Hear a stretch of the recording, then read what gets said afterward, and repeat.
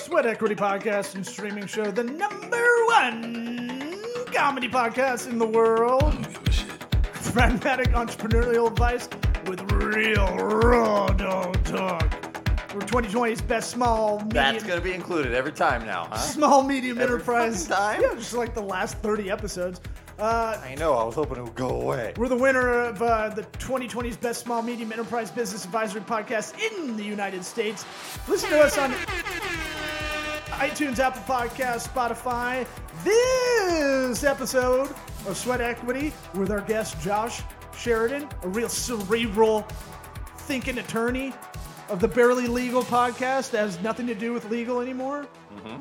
Mostly music. Sounds like it's about 18-year-old girls getting naked, but it's not. It's a pun. Yo. Barely Legal podcast, get it? He's barely legal. This episode's sponsored by ExpressVPN. Try expressvpn.com/sweat. Get you 3 months free off an annual plan. A virtual private network, a cloud computer in the sky.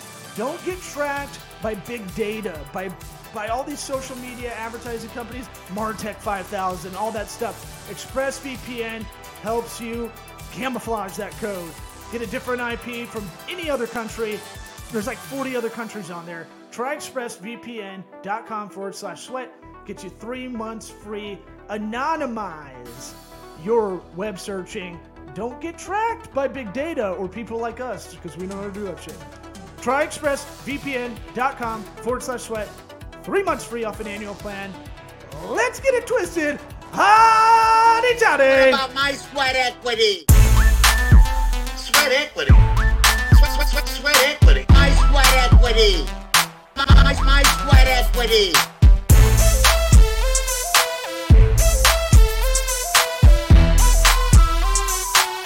What about my sweat equity? And also on brand, a huge thunderclap just went by. Lightning capital of the world, for people that don't know that. That's our cool identity. Your city doesn't have an identity when that's your identity. So you're Laugh at yourself. Yeah, like we don't have a Space Needle. We have the longest unbroken sidewalk in the world. That's pretty cool. That's not that great. That's cool. a cool I sidewalk. can rollerblade backwards all the way on. Yes. Backwards state, guys. That's a challenge. There's a lot of, between that and I grew up in St. Pete, and so who's on the Jack Kerouac had his house over there, and Jim Morrison went to St. Pete High, and Angela Bassett, Bobby Joe Long, okay. Eileen Mornos. We have Eileen Mornos. You threw that in real quick. One of my good friends was the attorney for both Bobby Joe Long and Eileen Mornos, who were two of the biggest serial killers on the bench. So, whoa, wow, yeah. What, Delman Young, Elijah Dukes? I'm grasping at straws. So we met a while back through your cousin and one of my best friends from college, Katie, and right next door we used to share a wall for a townhome in Ross Park in Auburn, and then I'd see her roommate and Ronnie Brown talking at like 3 a.m. and I'm like, oh man, he's plowing Katie's friend or roommate. She couldn't get Nice. Cadillac, huh? Yeah, well, right. he may have been hitting the other roommate. Okay. But we met a while back. You're a funny dude. I remember talking to you. And then I think you were working for a firm. Now you have your own, correct? I've never worked for another firm. The only other place I've worked is I was a prosecutor over in Pinellas County for 3 years. And so when I left there, I went out on my own. And I've at various points had different partnerships. But after I left the state, I hung my own shingle and haven't looked back. So tell us about that entrepreneurial route, because that is, I find the small law firm kind of fascinating, and the fact that most attorneys sometimes can't grasp with the business side of everything. Did you go solo first and then get a partnership? I did, and I had no business doing it. There's no good argument for what I did. There was no real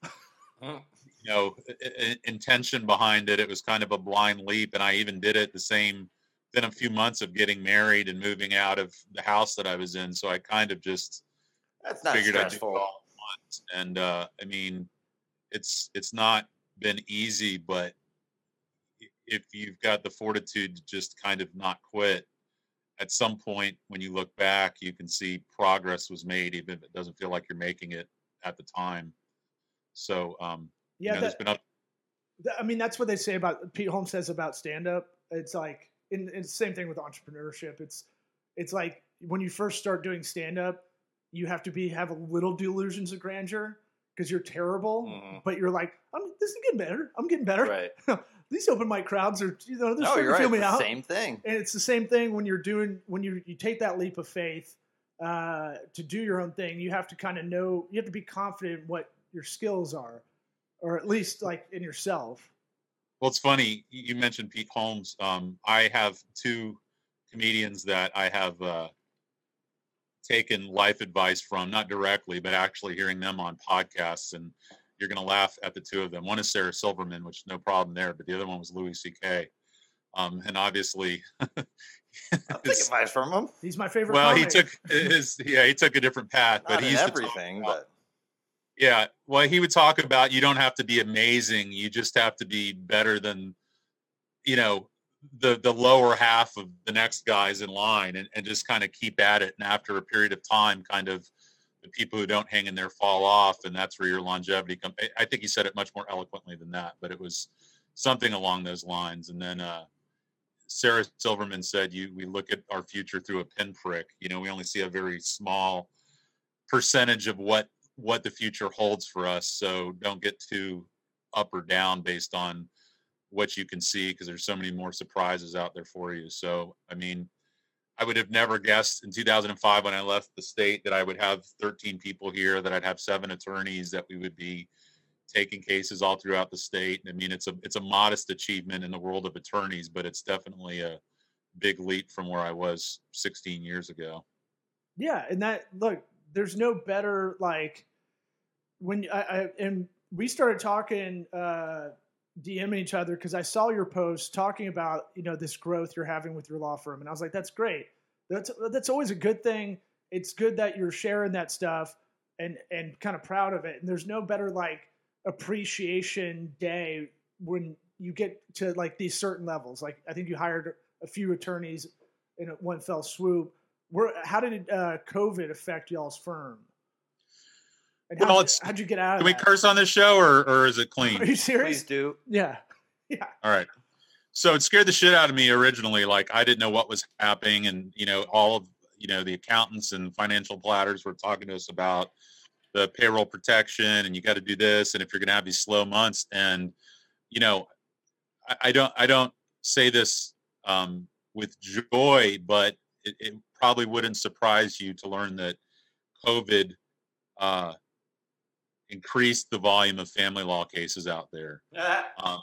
So either between people having to spend all day, every day in their house with each other, or maybe families who were living in 2 different states not wanting to send their children on a plane to another state because of COVID.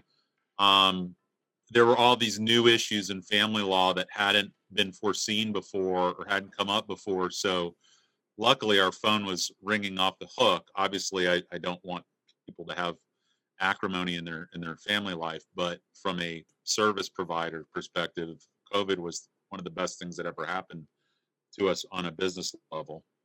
So you had probably that. I mean, look, I technically was divorced in the COVID era. Eric's going through it. Yeah. And most of the gluttony Sure didn't help. But mine was a dark comedy because I moved in with my ex because I was in a high rise in downtown to watch the kids when we were like, well, this is the smarter move. And then I found myself getting yelled at for like not washing the dishes or something. And I was like, what am I doing here? Like, right. I don't need to be here. I don't care about them going in hallways. I already put masks on them, And so no comment. But look, it's over now. I mean, but no biggie. But it's one of those things where it was like that is like I I was put in that position of a lot of friends I knew that were going through pre-separation because they hadn't spent that much time around each other. Well, Is, maybe don't. Well, yet another Louis C.K. ism is he said no good marriages end in divorce. So I think there were a lot of people who were on the precipice of doing it, and that just kind of sped things up for them. So there was that, and and then Rick Scott and now DeSantis, they're always playing with getting rid of permanent alimony, which when that happens, there's going to be another floodgate opening of people coming back in to try and get their alimony terminated or at least made finite. What do you mean? Like an example? Like It means like for the rest of your life, you get alimony. like So, people get alimony Florida- like perpetuity, like just forever. If you're married for 17 years in Florida, depending on some other factors under the statute, the court can order permanent periodic alimony, which is spousal maintenance for the rest of the life of the receiving spouse or of the paying spouse, depending on whether or not there's a life insurance policy. But one of the problems that was happening a lot is people are getting married pretty young. Say they get married at 19 or 20, and they're married for 17 years. At 37, being saddled with a permanent alimony payment, you have the potential for paying alimony twice as long as you were married. And so that's not necessarily equitable either, because a 37-year-old spouse can probably still go out, build a career, and make some money, and to be supported for the rest of their life, in those situations can be an issue. So they keep sending bills up to try and get rid of permanent alimony, but it always gets kind of stuck. One of the big things is whether or not people who are receiving it now are grandfathered in or not, whether or not you can go back and retroactively do away with it. Because, I mean, if you look at it, so let's say there's an 82-year-old spouse receiving alimony. You cut that payment off now, what's she going to do? Go, what's that? Deadbeat. Well, yeah, Get a job. right. Or just CVS about or dead. Walgreens. Walmart greeter. Come on. Right. Yeah. That I'm thinking about it. We're both 37, age Yeah. 37. So you nailed it, like the Appropriate. example right in our head. But my thing was like, my attorney, who was a client of mine when I had my agency, and I helped him kind of build out the practice area of doing family law. He had been doing it a little bit, but not really marketing it. He was trying to get collaborative divorce going, kind of stuff, and was doing mine. And I think it bummed him out so much that I don't think he does family law anymore. How do you Good for you. How do you deal with the emotional part of it? Because it's are you just a stone cold like Right. No Country for Old Men with a fucking cattle prod shooter? Well, I maxed out the allowable Prozac dosage I can take. on daily. Okay. All right, drugs. Yeah. So there's that. I see a therapist every week, and she's been awesome. I'm probably 60 to 70 pounds overweight. I had a bad habit of finishing off a bottle of wine all last year that I stopped doing. Attorney that drinks? I know. It goes through So you stages, don't but deal with it. I just bury it deep down and let it manifest in unhealthy ways. But the podcast helps, music helps, playing with my kids helps, and I've really started to enjoy the business side of it more. I'm really trying with bringing on all these people, I've got this whole theory about moneyballing a law firm and breaking it down into Now you've got our attention. almost kind of they have those pictures that you look at on the wall and they're all the dots, and then all of a sudden it's a sailboat or whatever, or Russell Crowe in A Beautiful Mind, all the numbers floating around. Like, I've started to really try and break down the practice of it and say, how many cases does it take to hit this number? What's the average amount of fees generated on a case? What are the parts of a case that generate the most fees? Yep. How many cases do I need per attorney? How many paralegals do I need per attorney? What's my ad spend based on this amount of revenue? I think I'm getting a chub. Oh, Yeah. Easy Yeah. over here. Yeah. Wear these red pants out. Sabermetrics. Right. Yeah. so. There's that, and then there's Robert Kiyosaki, Rich Dad Poor Dad. Uh-huh. Mm-hmm. So Uh-huh. Uh-huh.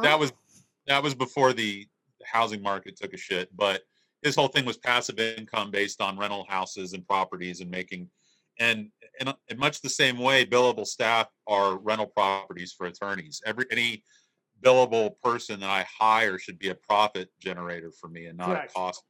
Correct. So I'm enjoying that part of this more and wanting to more and more turn my attention to that and create the funnel, optimize the funnel, and then have the people on hand to be able to handle it.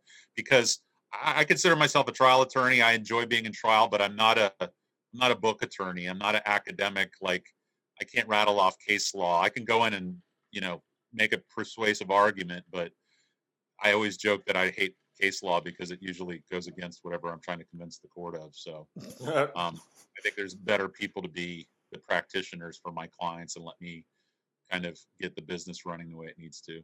Well, I mean, look, the speech I used to give all my small law firm clients was like, you're the business person first, you're the lawyer second. And a lot of them couldn't handle that. And I was like, this is why you hire me. So I tell you this because no one else is going to tell you that. It's not just lawyers too. Oh yeah, it's tons of stuff. every professional service industry is like that. But my wife's family are all orthodontists and dentists, and they're lucky that, number one, they're not saturated to the degree that attorneys are, and number two, the fees that they can charge for their services. And with hygienists and everything else, again, this Kiyosaki thing of staff that you're making profits off of. But yeah, no, attorneys are awful business people, and I'm only after doing this 20 years starting to finally kind of understand just the peripheral edges of it. But I think law schools do the biggest disservice to law students because what they teach them is so. They're not. All those graduate schools are the same way. You get like a day where somebody comes in a suit and tries to explain a business to you. MBA's not going to do it for you either, really, honestly. I mean, you just have to do unless it. You like grew up in a family that ran a business, or you just have some weird talent for it, or a voracious reader or consumer of Neil Patel and who's the other guy that is always doing Eddie V, or what's the guy's name? Gary V, yeah. Like bro, you need to maximize your profits.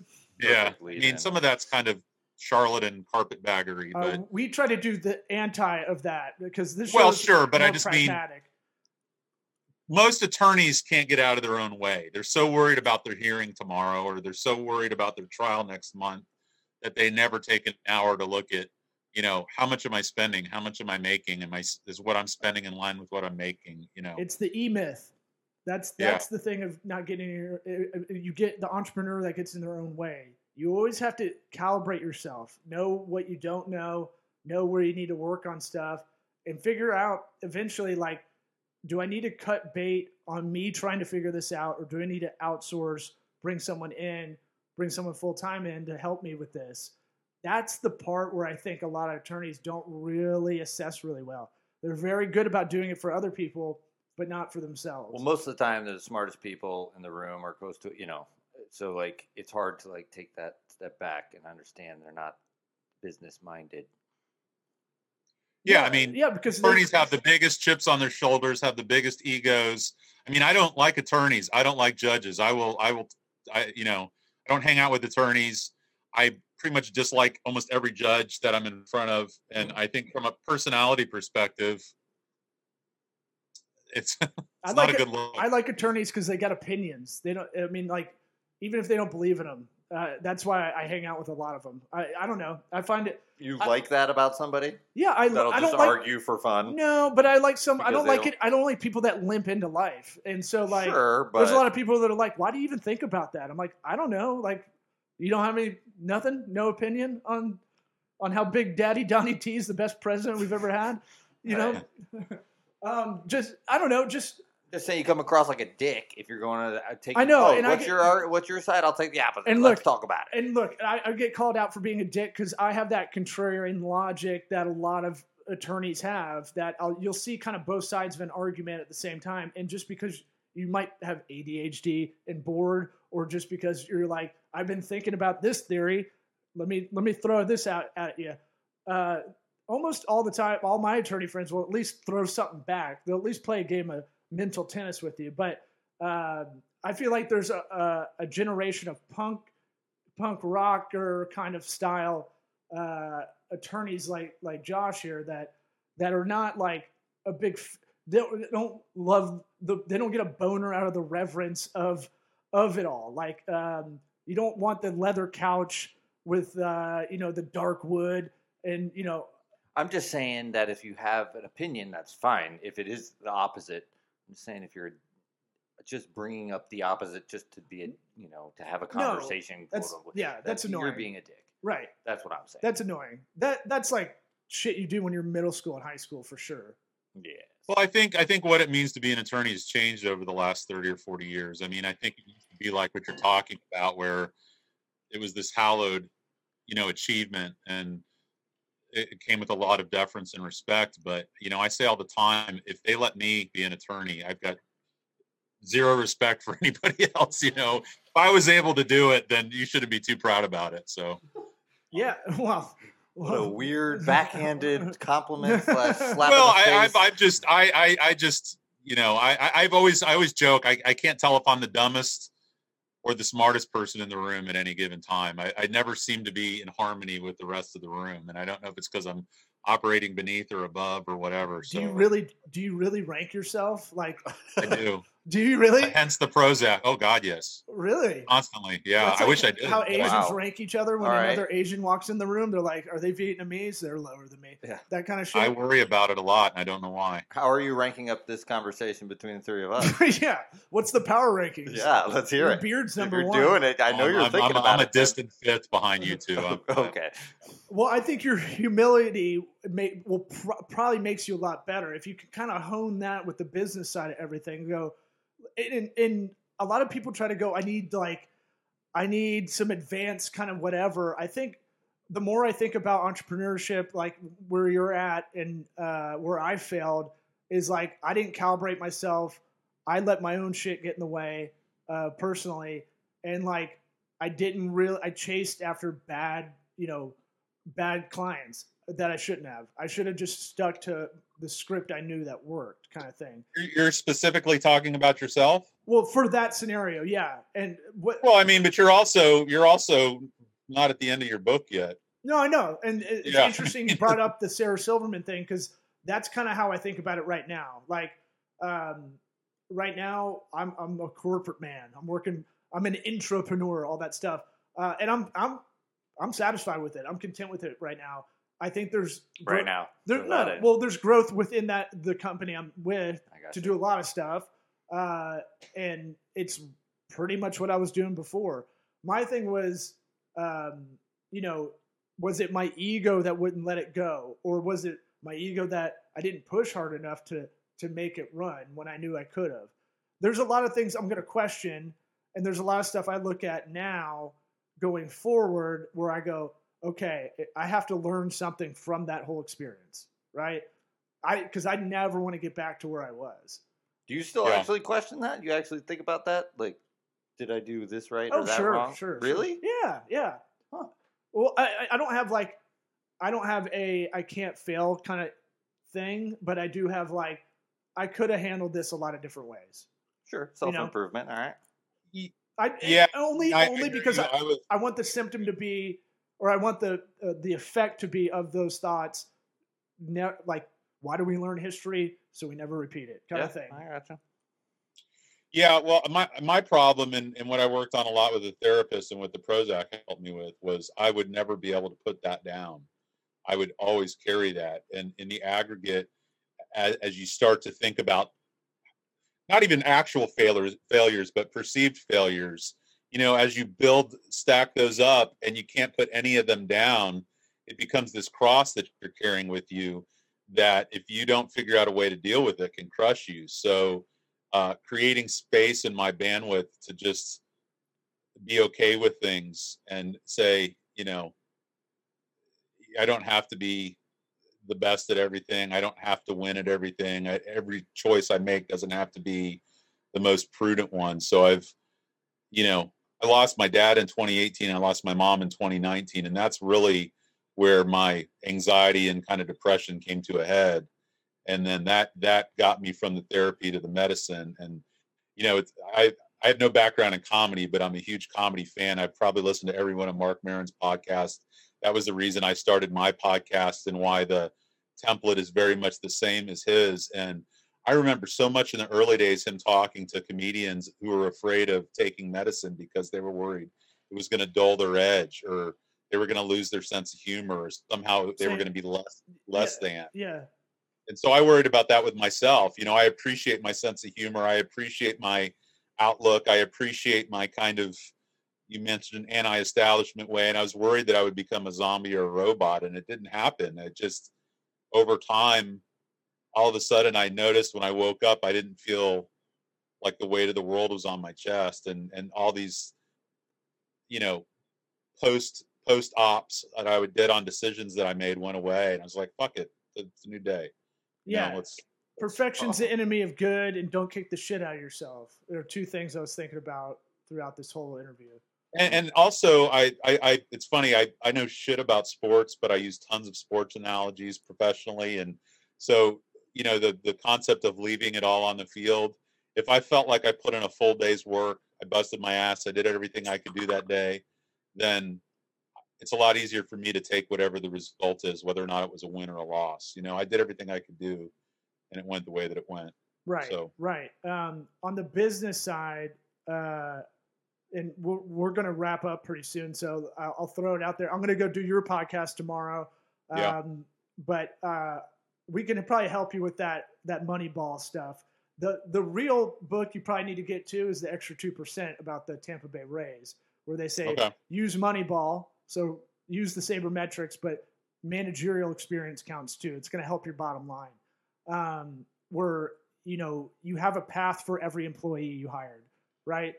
Because you're going to lose them. And if you have turnover, you're not going to be successful. If you can get an extra 2% on your competition, that's how Wall Street does it. And so, but cost rate versus bill rate stuff, we can nerd out about all that stuff in person. Yeah, or on your podcast. Hey, give me your $1 per hour. Give me this. Give me the hours. No, I want to tell. I've got a whole list of questions for you tomorrow that have nothing to do with any of that. Oh boy. Oh boy. Right. But that's. I have exhibits. I have expert witnesses. It's going to be great. Oh man, sabotage. Well, I've already had an intervention, so you know I already know how to get out of that. But we ask everybody their first time on the pod. If you could travel back in time to your what advice would you give your 13-year-old self? You get in a Bill and Ted telephone booth, and you can go to your 13-year-old self, grab it by the shirt. Not the sound it makes, but probably just Michael Winslow. Everything's going to be okay. You know, don't take it all so seriously. You know, I was a pretty heavy-hearted kid. You know, my parents were alcoholics and great people, but you know, I was aware at a very young age of their demons that they were struggling with, and I think it made me worry a lot about them. It made me worry a lot about myself. It made me worry a lot about my future, and so I think that set me up to be an anxious person for the greater part of my life. And I think if you try and do the right thing and just give it your all, that, I mean, you can't control that tragedy. You know, I'm sure there's a lot of amazing people in the Surfside buildings in Miami who got smashed, but you know, by and large, everything's going to be okay on a broad enough spectrum. So just don't fret too much. Yeah, I mean that kind of environment will set you up to be very anxious for sure. Mm-hmm. Well, it sounds like you're still working on that a little bit. Every day, but man, I can't. I wish I got a points from Prozac, because I that was a life changer for me. I will shill that. I mean, I know it's not the same thing for every person, but that was turning a corner for me. I felt like limitless. Like once all that anxiety and depression went away, it kind of opened up my vision to see the whole field, and kind of, instead of worrying about all the shit, focus on, you know, what was in front of me. Yeah, it's radio noise. You got rid of it. Yeah, it's like when you rub your eyes and see those speckles everywhere, just kind of all the time. That's not great. No, I was going to say, Eric's going to probably try to talk you into doing some DMT or something to really expand your mind, get you out. Sounds like you were talking. Probably don't need to talk to me. I did the whole ayahuasca transcendental meditation thing that Stern pushed. So that was interesting. This is a little different. But Oh, I know, but I just mean I'm not beyond other horizons. Yeah, ayahuasca. It's something I'll do later down the line, not right now, but it's on the list. Once the kids are out of the house. Yeah, not for me, but it'll help me be a better dad. Hopefully, I don't know. Well, right on, man. Appreciate you coming on, and yeah, Barely Legal podcast on Spotify, Apple Podcasts. Appreciate it. Thank you so much for having me on. It was an honor. thanks, man. All right, See you ya. guys have a good. I'll see you tomorrow. Yeah.